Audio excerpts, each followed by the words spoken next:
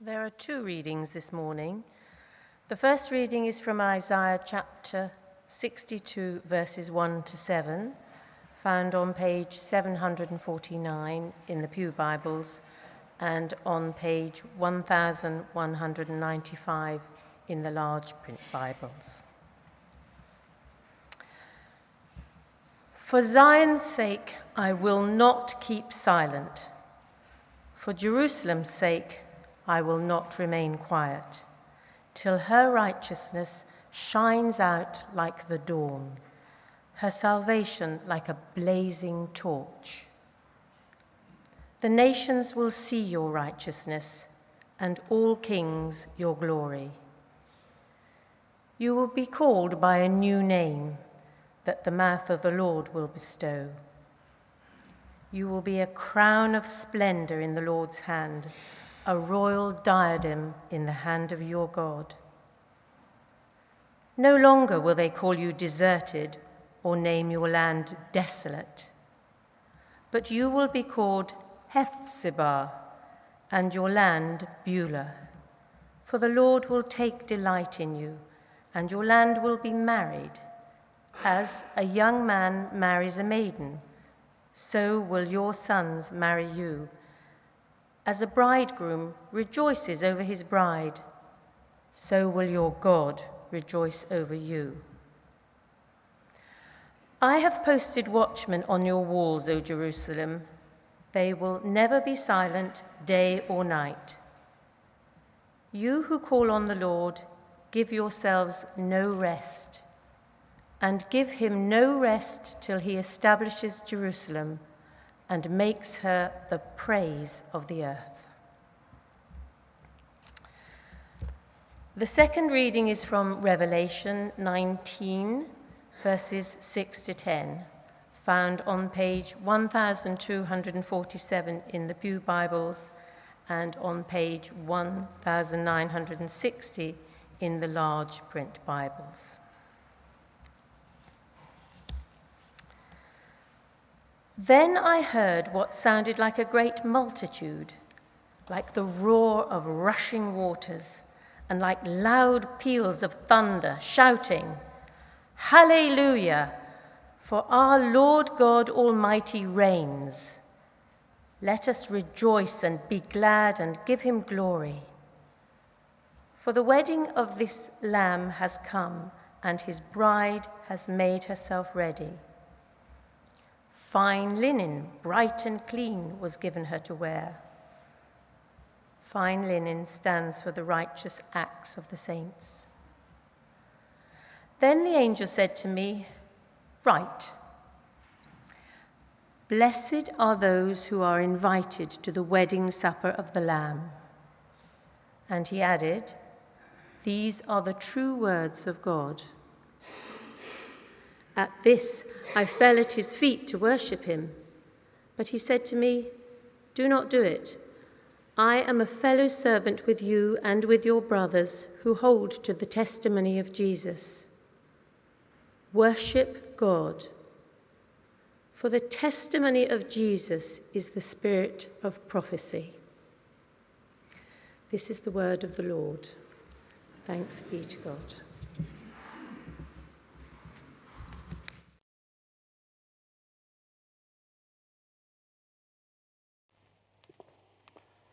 Thank you, Maggie, for reading so clearly, and thank you, Norman, for those lovely prayers. As we seek to understand God's word, let's pray for the help of the Holy Spirit. Father God, we thank you for your word, and we pray that by your Spirit you will open your word to our hearts and our hearts to your word. The Holy Spirit will be our teacher, and your greater glory our supreme concern. Through Jesus Christ our Lord. Amen. When I was a small boy of 6, we had been evacuated during the war down to Wiltshire, and we moved to Putney, to a flat for a couple of years. And my father had been in the war servicing the equipment for D-Day, equipping all the troops as they went across. And then in 1945, he went over to the Holy Land, and he was part of the British forces out in the Holy Land for about 7 or 8 months. And then when he was demobbed, we moved to a flat in Putney, and then he wanted to get a house. And so in the end, this came about in 1948 when I was 8, and we moved to a house in Clapham, and they decided they would give it a name. And they called this house Beulah, which I thought was really peculiar. And they explained to me this just meant married. So as I was preparing this, I was thinking about that, and I thought, next time I see my mum, who is approaching 99, I'm going to ask her, was there more to it than that? Because there is more to it than that, and we shall look at that in a moment. Just park that there, this name Beulah, and come back to it later in the sermon. The context here of this amazing passage from Isaiah, which I've been given, Isaiah 62, 1-7, is that Isaiah was very sad about the plight of Jerusalem. The kingdom was divided into two. There was the northern kingdom with its capital of Samaria, the southern kingdom with the capital of Jerusalem. The northern kingdom Samaria had been destroyed in 722 BC, and many of the people had been taken off into Assyria, destroyed by the Assyrians. Isaiah was prophesying through, and let's assume this is around about 700 BC, after the destruction of Samaria, and Jerusalem, the southern kingdom, was still intact. It was constantly being threatened. There would be marauding, the enemy coming around devastating the land. But Jerusalem itself didn't fall for another 100 years or so. And in the end it did fall, and the people were taken off in 586 BC to Babylon, and we know that they were there for almost 50 years before they were able to return. So as Isaiah was prophesying during that time, when the northern kingdom had fallen, but the southern kingdom was under threat. So you've got that sort of picture, trying to give you a very simple sort of outline of what a complicated bit of history. And in that context, he was telling them quite often in these prophecies, that if you don't repent and if you don't live according to God's way, you're going to be taken away, the land will be ravaged and devastated. And of course, that is what happened. But in many of these prophecies, Isaiah is taking a much longer view, and he's looking beyond what might happen to Jerusalem and to the people of God into the long-term future of God's people. So, I'm calling this talk, in the first slide, God's vision for his people. So, God is, as it were, looking far beyond the immediate, right down through the centuries and virtually into eternity. A long-term vision, God's vision for his people, even in difficult circumstances, even when they're facing struggles, opposition, suffering, and destruction, as the church does today. And Norman alluded in his prayers to the situation in the Middle East. The church is, and Christians there, as we know, have faced all sorts of terrible suffering and persecution, being taken away from their homes, forced out of their homes, some being beheaded. Incredible suffering that they've experienced. And of course, in Europe, we are seeing Christians in the church being constantly, there's sort of creeping discrimination, including in the United Kingdom, as secular humanism becomes more and more aggressive. And so we do feel ourselves under, some threat, even though we have freedom of expression of our faith in this country. So right through the centuries, this is a relevant message. As God's people face whatever it may be, God is saying, I have a longer-term, eternal vision for my people.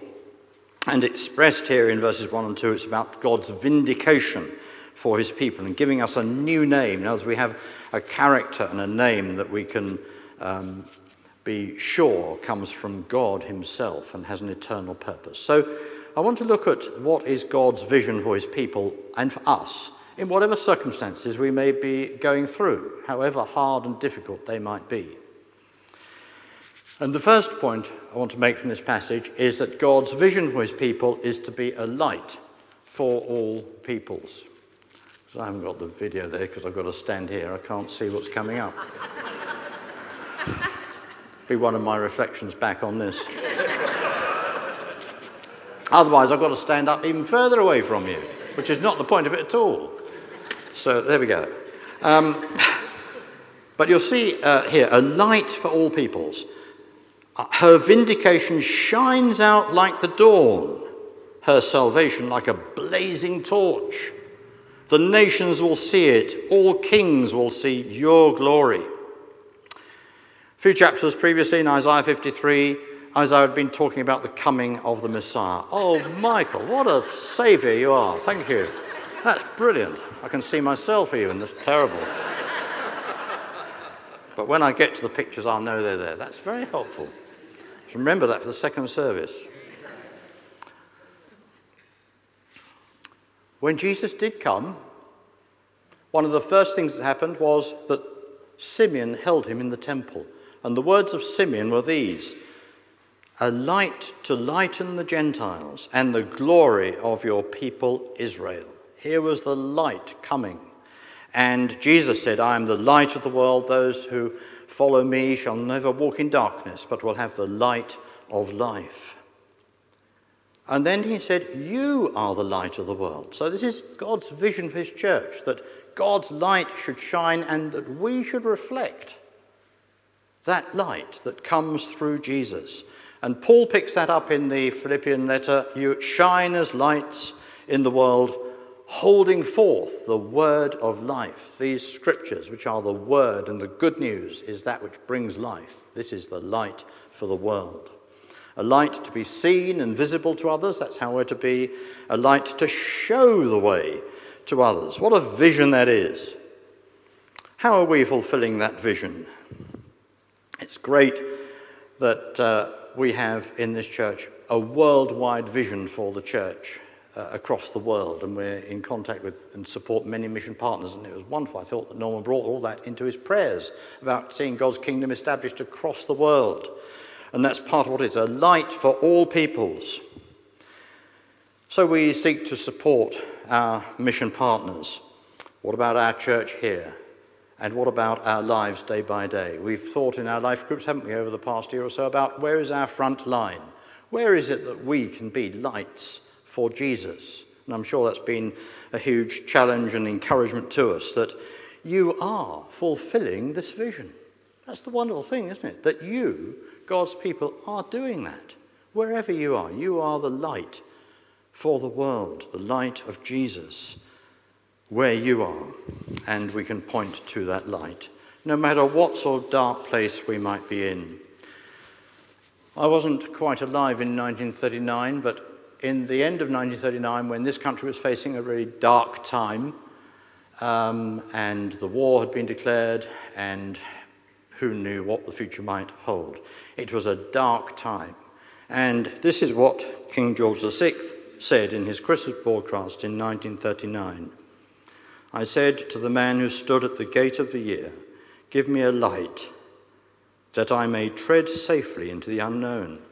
And he replied, go out into the darkness and put your hand into the hand of God. That shall be to you better than a light and safer than a known way.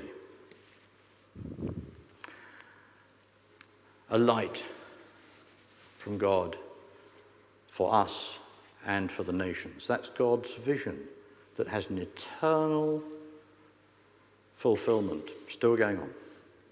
Second point in this passage is that God's vision for his people is that we are a delight for God. You can see it. That's great. Thank you so much, Michael. A delight for God. Now, that might strike you as very strange. But Isaiah says here, no longer are you going to be desolate, that is alone, but you will have a new name Hephzibah, for the Lord will take delight in you. As a bridegroom rejoices over his bride, so will your God rejoice over you. Now remember, they were going through very sad times. They were utterly desolate. They were under great threat. And God gives them this vision that is far greater than all of that, of God's delight over them. They will have amazing joy. And that's God's eternal purpose for his church and for us. Zion stands for the people of God. The city of Jerusalem stands for the people of God. Zion would be full of joy from God. That's echoed in Psalm 48 verse 2, where Zion is the city of God, beautiful, the joy of the whole earth. Those lovely words also in the prophecy of Zephaniah. On that day they will say to Jerusalem, that's us as well, God's the New Jerusalem, the Lord your God is with you.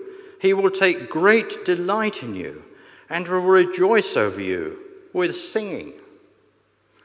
Isn't that absolutely amazing? I don't really thought of that God delights in you.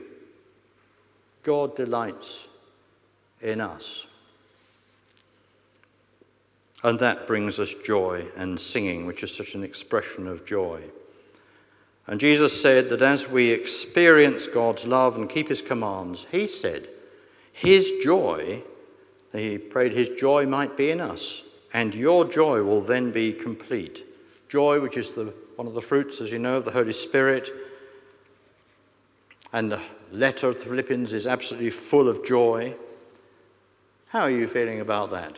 For you and for me, are we really experiencing that God delights in us? It's an amazing thing, isn't it? That's his vision. He wants you to have his joy in your heart. So whatever challenges you may be facing, God delights in you. Whatever uncertainties you may be experiencing, God delights in you. Whatever weaknesses or failures or temptations you may be facing, God delights in you. Whatever disappointments you might be having, God delights in you. Whatever struggles you might be going through, God delights in you. And as Nehemiah said, the joy of the Lord is your strength. God's people are a delight to him. And not surprisingly, there are 3 points.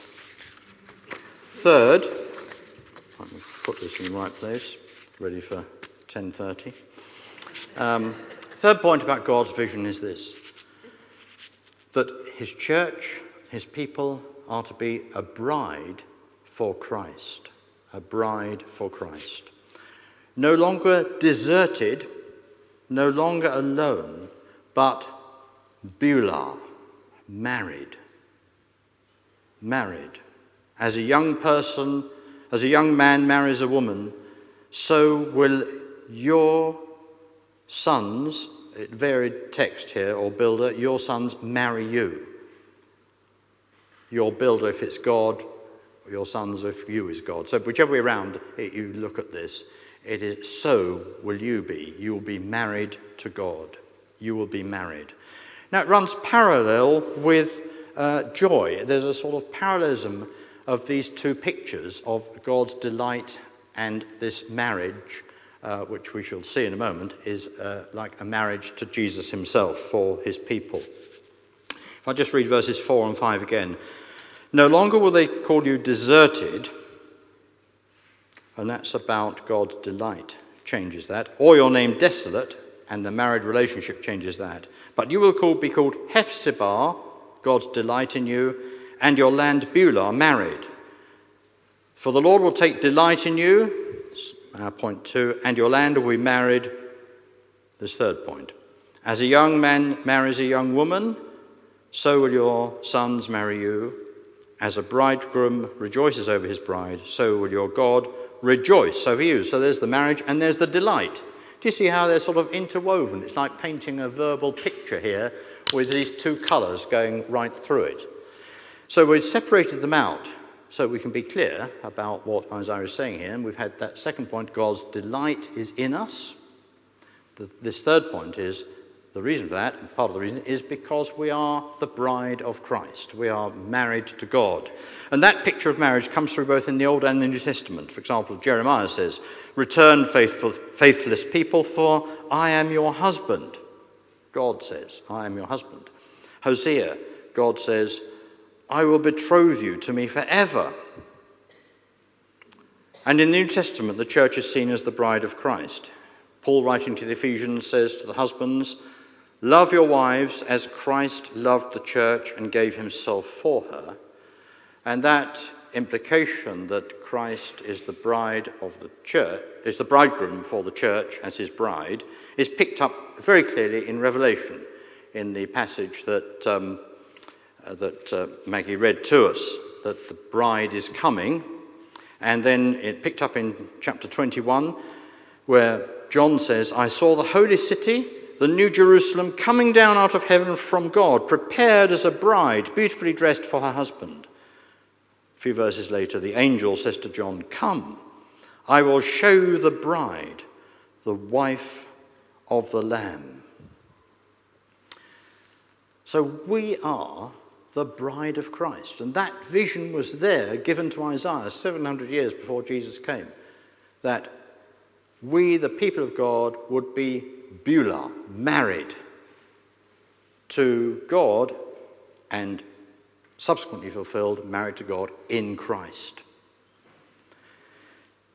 And Jesus himself actually described himself as the bridegroom. Do you remember that instant when some people came to him and said, "Well, why do John's disciples fast, and why do the disciples of the Pharisees fast, but your disciples don't?" And he said, "Well, why should they, when they've got the bridegroom with them?" So he saw himself as the bridegroom. So, what's this about for us? It's all about the closeness of our relationship with Jesus. A relationship, as in marriage, of mutual love. We love him and he loves us. And we love him because he first loved us. A relationship of commitment. He is committed to us and we are committed to him. A relationship of belonging. He belongs to us, we belong to him. A relationship of closeness. We can grow in our closeness to Jesus. That's the challenge for us. The old hymn says it, doesn't it? "I am his and he is mine. Abide in me and I in you." So it's for us just to ask that question this morning, isn't it? How is our relationship with Jesus? Are we fulfilling what God's vision is for us, to have that closeness with Jesus himself? We are his bride. And just as in a marriage, that can be sort of notional or it can be very real. And though it's a true fact, we need to find ways of expressing that and of growing in that relationship and in that devotion, to cultivate and nourish and grow in our closeness that we have with Jesus. And you, many of you, are doing that, growing in your relationship with Jesus as the bride of Christ. And there are many, many helps on the market that can help us in nourishing that relationship. So what's our response to such a vision? Light to the peoples, to all peoples, God's delight in us, and a bride for Christ. What's our response? Isaiah expresses it. "You who call on the Lord, give yourselves no rest. Give him no rest till he establishes Jerusalem, till he brings the vision into fulfillment." And it's still going on. Keep praying and keep serving for the vision, for the fulfillment of it. Be watchmen. It uses that word. In other words, be alert to what's going on so that you can pray about it and react to it and serve within it. John Stott used to say, didn't he? We're to have double listening. We're to listen to God through his word, and we're to listen to what's going on in the world around us through the media, the newspapers, and all the rest of it. And we're to have that double listening, and they be watchmen, so that we can then really pray, as Norman did. And we can really hear from God as we did when Maggie read to us. Double listening. And keep serving. Give ourselves no rest. I need to put in a caveat here, because it doesn't mean to say we were to work our socks off in such a way that we become exhausted and burn out. Because Scripture does say there's a place for rest. We're made that way. God rested on the seventh day, and he said, you are to rest. We're to have that rhythm of rest and work. And Jesus said, come to me and I will give you rest. So it doesn't mean that we're not to rest at all. What it does mean is that there's never a time in our lives when we stop praying and we stop serving in some way. And that rhythm of work and rest is built into how we're made. So none of us are too young or too old for this to apply to us. And this gives me the opportunity to tell you, in the context of this scripture, something that's happening to Pam and myself. We've been called into a new ministry in a church in Hounslow, not to leave Guildford. We're still going to live in Guildford. But the background to this is that from St. Stephen's, Twickenham, there was a church plant 2.5 years ago of 30 people.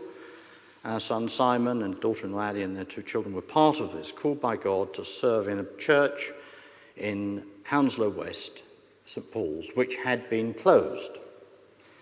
And it was in someone else's parish, so there's a special mission order from the bishop, Paul Williams, who actually was previously the vicar of the church where Phil Mann went to be the associate vicar. And so God has blessed this work. It's grown to about 100 to 120 people. It's in a very mixed area racially, a lot of Asians and Indians there. And it's grown a lot. And so the bishop has said that they need to become a parish now. And that happened in May. They became parish in their own right, and they were told they've got to incorporate another church into this, the Church of the Good Shepherd, which is Anglo-Catholic and Eucharistic in its tradition. And about 30 people there, and they haven't had a vicar. He retired 3 years ago and hasn't been replaced. And our son Simon and Libby, the curate who led this church plant, had been Andrew Watson, our new bishop's curate at St. Stephen's, Twickenham, and she had been trained by him. She led it, and she's become the vicar of this new parish, and she is an amazing person, knows where she's going. And so the leaders there, they were very concerned with her because there's no other ordained person, and they approached us to see whether we could help and support them. And initially we thought this was completely sort of off the wall and impossible. We couldn't get it out of our minds, and as we prayed about it, and I went and talked to Michael Bourne, who was really helpful, and Mike Norris, and everyone's encouraged us and saying, go for it. And so the plan is that from October, we should probably give them 2 Sundays a month to help in the work there and nurture this church that is part of it, but work as part of the team, nurturing that church and perhaps hopefully taking it to a new place spiritually and building on all they have there. Godly people, I've met a couple of them. That we would then lay down our main ministries here at St. Saviour's, but we'll still be available for occasional things. I know some of you want me to take your funeral. And if I manage to outlive you, I'm still willing to do it. But also, home communions and 1 or 2 other things. But so we'll still be around, and we'll probably try and come here 1 Sunday a month anyway. So it's sort of not goodbye, but it will be a change for us and for you. And we would ask your prayers for that. This parish is amazing. It's 20,000 people live in it. I mean, the opportunities are absolutely huge. And we're really excited about it. A lot of people have used that word. We're daunted because there's a lot that's not known. And so we'd really covet your prayers for us as we go, as it were, kind of as emissaries from St. Saviour's. So Mike Norris is on the 27th of September at 2 morning services going to pray for us as we sort of go forth, as it were, from St. Saviour's into this new work. I've managed to tell some of you about that, and I'm sorry I haven't been able to get around to speak to more of you about it, but Pam and I were equally called into this, which is just an amazing thing, really. And the relevance here to this passage I just think it's amazing that I'm actually preaching on this passage, both these services, because it is just so relevant, isn't it? Don't give yourself any rest while this vision is being fulfilled. It's amazing. We're never too old for God to do new and amazing things in us and through us. And so there's no sitting back and putting our feet up, but to continue to serve and to pray and also to be refreshed by appropriate rest. For us, this is an exciting but daunting opportunity at the same time. So we're all part of God's amazing vision for his people. A light for all peoples, God's delight in us, and a bride for Christ, to have that close relationship with Christ, which really inspires us, takes us forward on this journey. And I thank God for all of you, because you are doing this. You are lights. God's delight is over you. And you have a close relationship with Jesus, as I know so many of you do. So keep going. That's the message.